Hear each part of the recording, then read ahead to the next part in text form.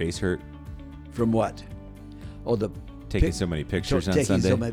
I enjoyed it. First Holy Communion on Sunday afternoon was our first time in about 3 years of having the full class. Yeah.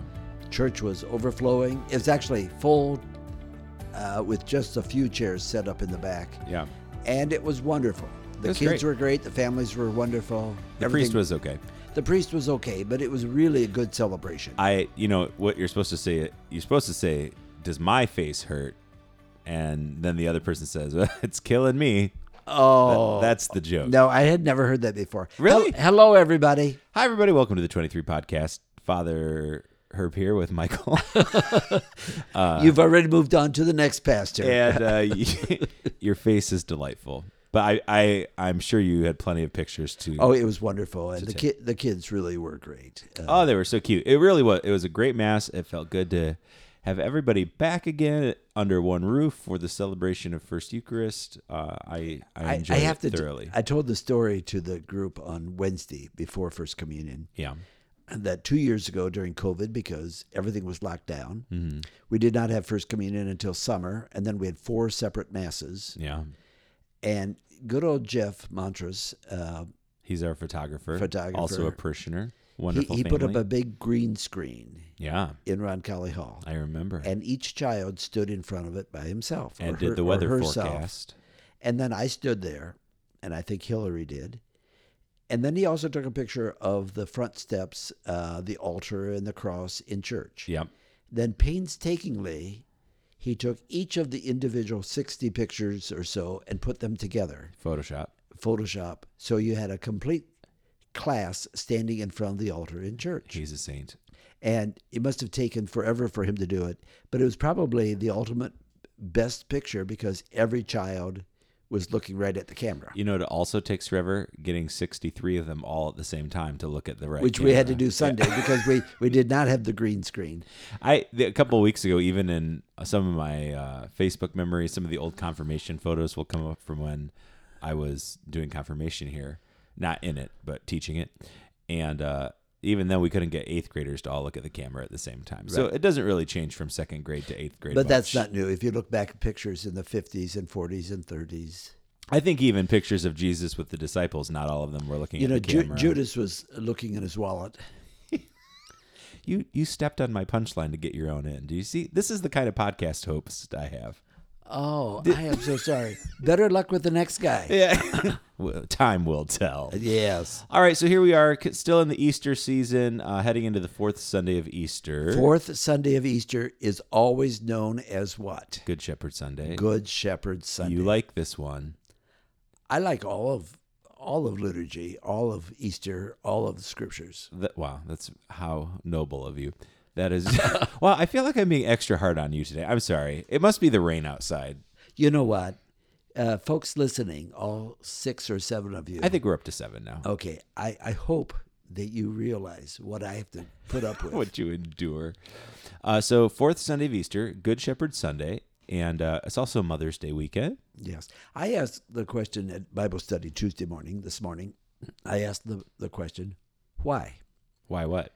Why is Good Shepherd Sunday included as part of the Easter season? Great question. Now it's year A is chapter 10. Well, they're all chapter 10, are they not? Yeah. But they're different sections. Verses 1 to 10. Yeah. In year A. There's a three-year cycle. Year B is verses 11 to 18. Mm-hmm. And we're in verse C, so it's only 4 verses. Verses 27 to 30. 27, 28, 29, 30.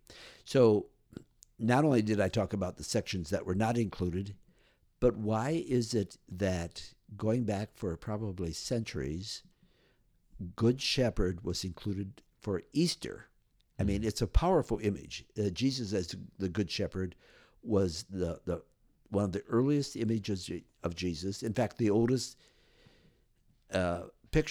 painting we have of Jesus is of Jesus as a Good Shepherd. You'll find it in the catacombs under the city of Rome. Mm-hmm. There's a picture of Jesus in a toga. Toga. Not a toga party. Toga. I didn't say anything. Yeah. But he's wearing a toga, and he has the curly hair like you always see on the pictures of the Romans. Yeah. Kind of like tight curls. And he's got a sheep on his shoulder. Not a chip on his shoulder. A sheep on his shoulder. You have a sheep on your shoulder? Yeah. I say that 10 times.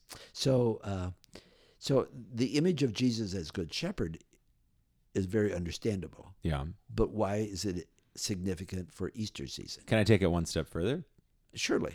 I would say, No, don't call you Shirley. I would also add to it that it is immediately following the resurrection accounts. It's not like they said, okay, seven weeks of Easter, let's throw it in on number 6. We're running out of options. They put it in right after the resurrection, Thomas, this year, breakfast on the beach. Breakfast on the beach. And then we go right into Good Shepherd. So by making that choice, they're saying this is a theme of Easter we want forefront in the Easter season. And what we decided this morning at the Bible study is it points both ways. On one part, it talks about the Good Shepherd lays down his life for his sheep. So it goes backwards to say this is what the Paschal mystery is all about. Jesus laid down his life. Then it goes forward to basically giving a model of how his apostles, his disciples, have to be shepherds for each other. Yeah. So that they continue on the image. Because Easter goes to Ascension Thursday and then to Pentecost. And Pentecost is always the establishment of the church, and the church is the body of Jesus, body of Christ. Right. The continuation of the ministry of Jesus.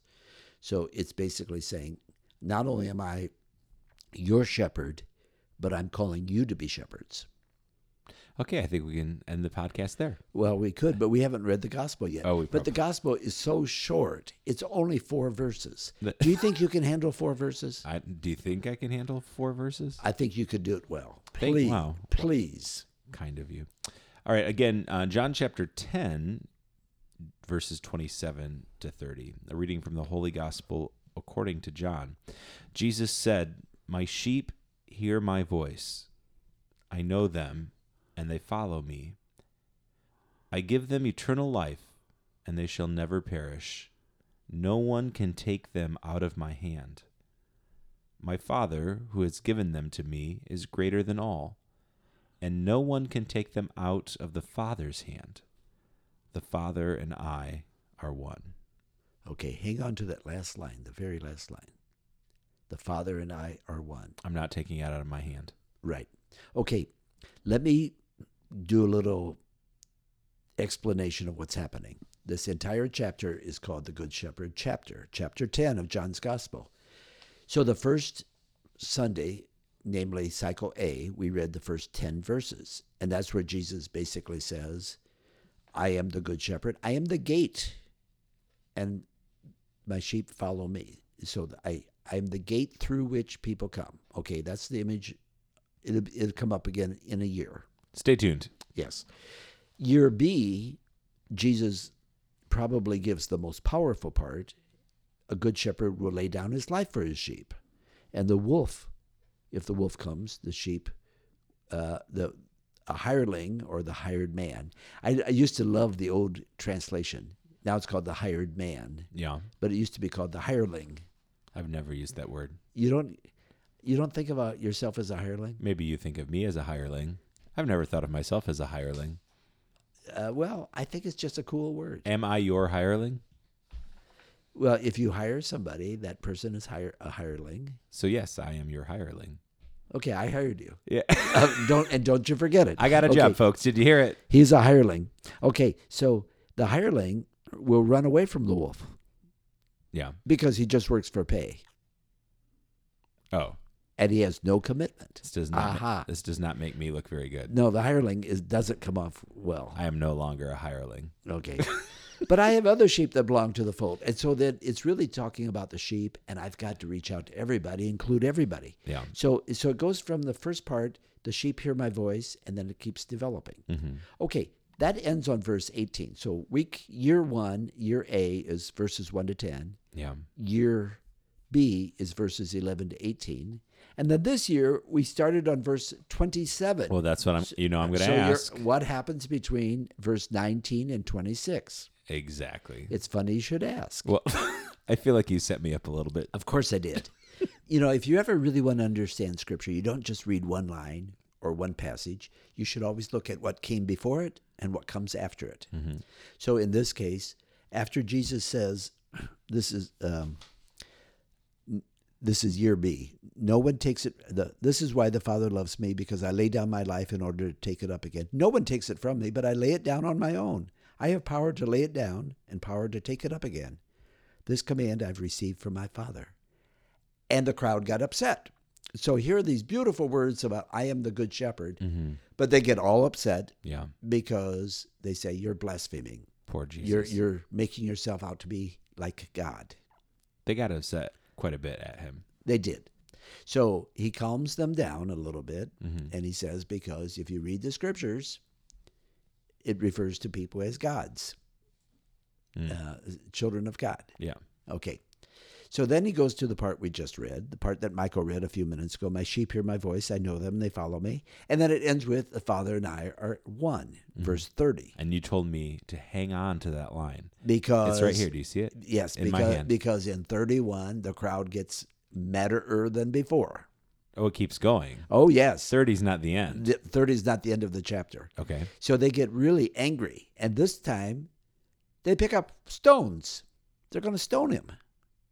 They're really angry. And Jesus says, I've done a lot of good things. For which good thing are you about to stone me? I love that line. It's like, he's almost like saying, nah, nah, nah, nah, nah. What are you doing? So they're saying, we're not stoning you for any good thing you did. Yeah. We're stoning you because you've blasphemed. You make yourself God. And that's when Jesus just departs.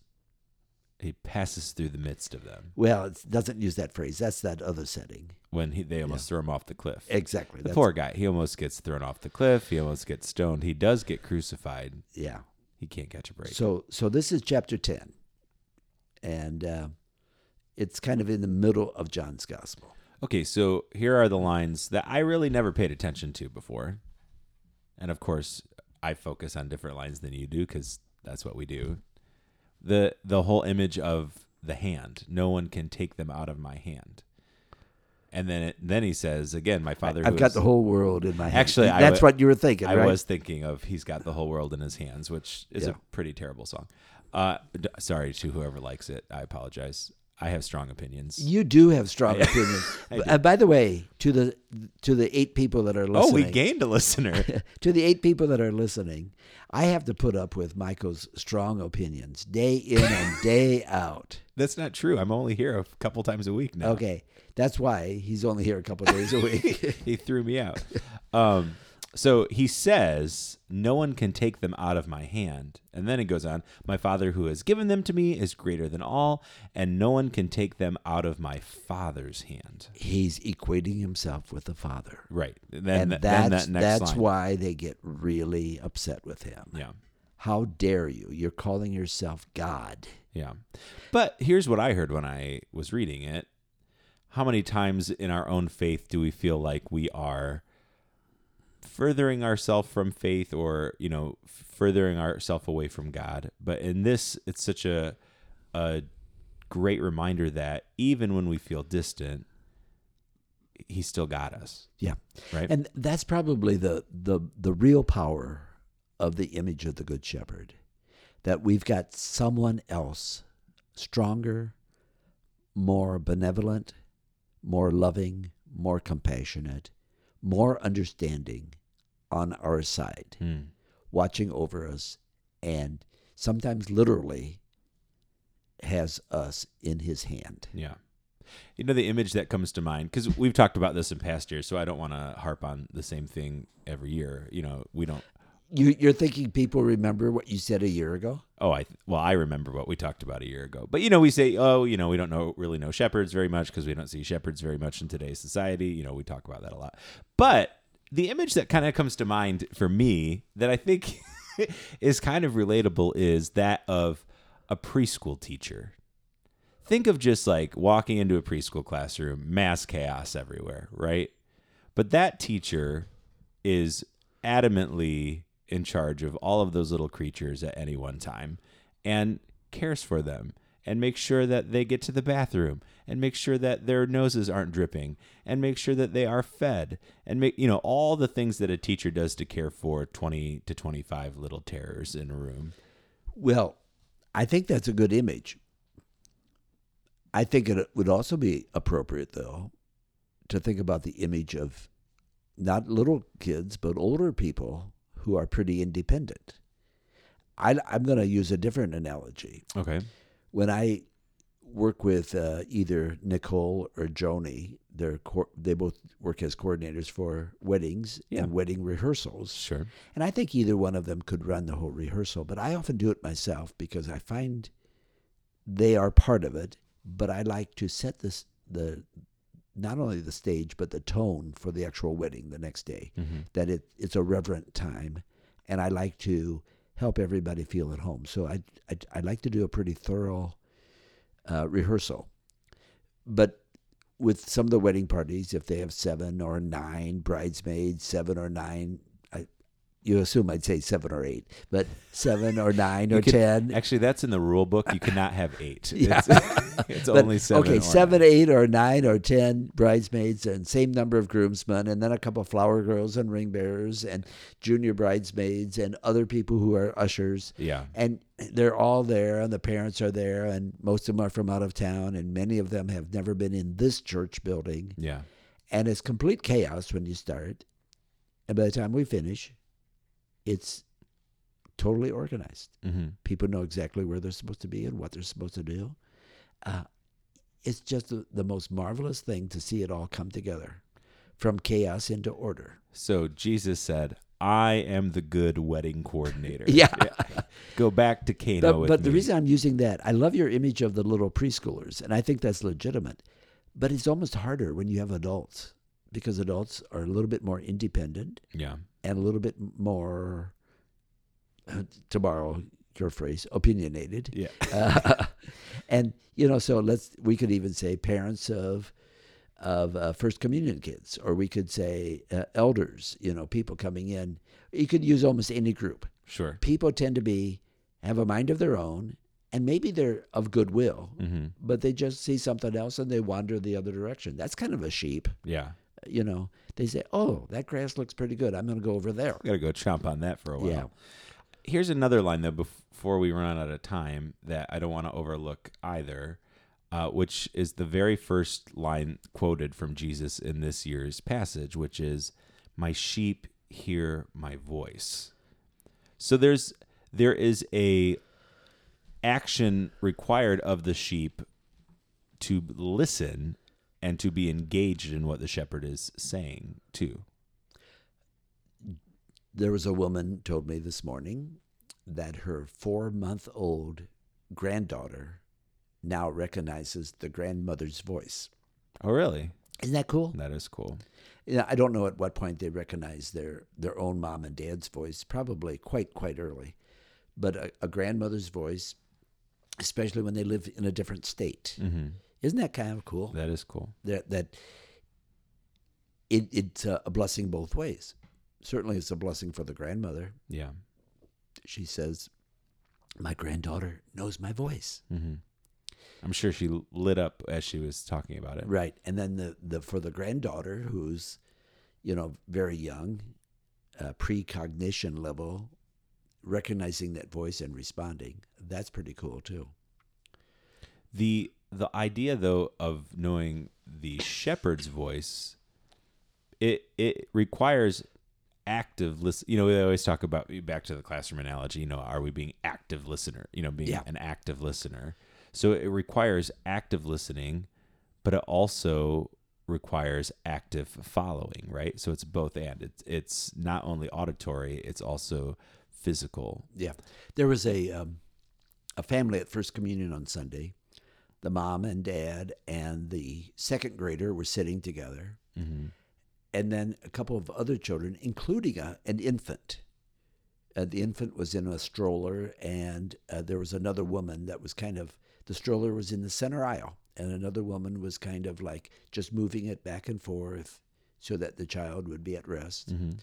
And that was in the back section of church, but I could see it, and I had actually said hi to the family before Mass.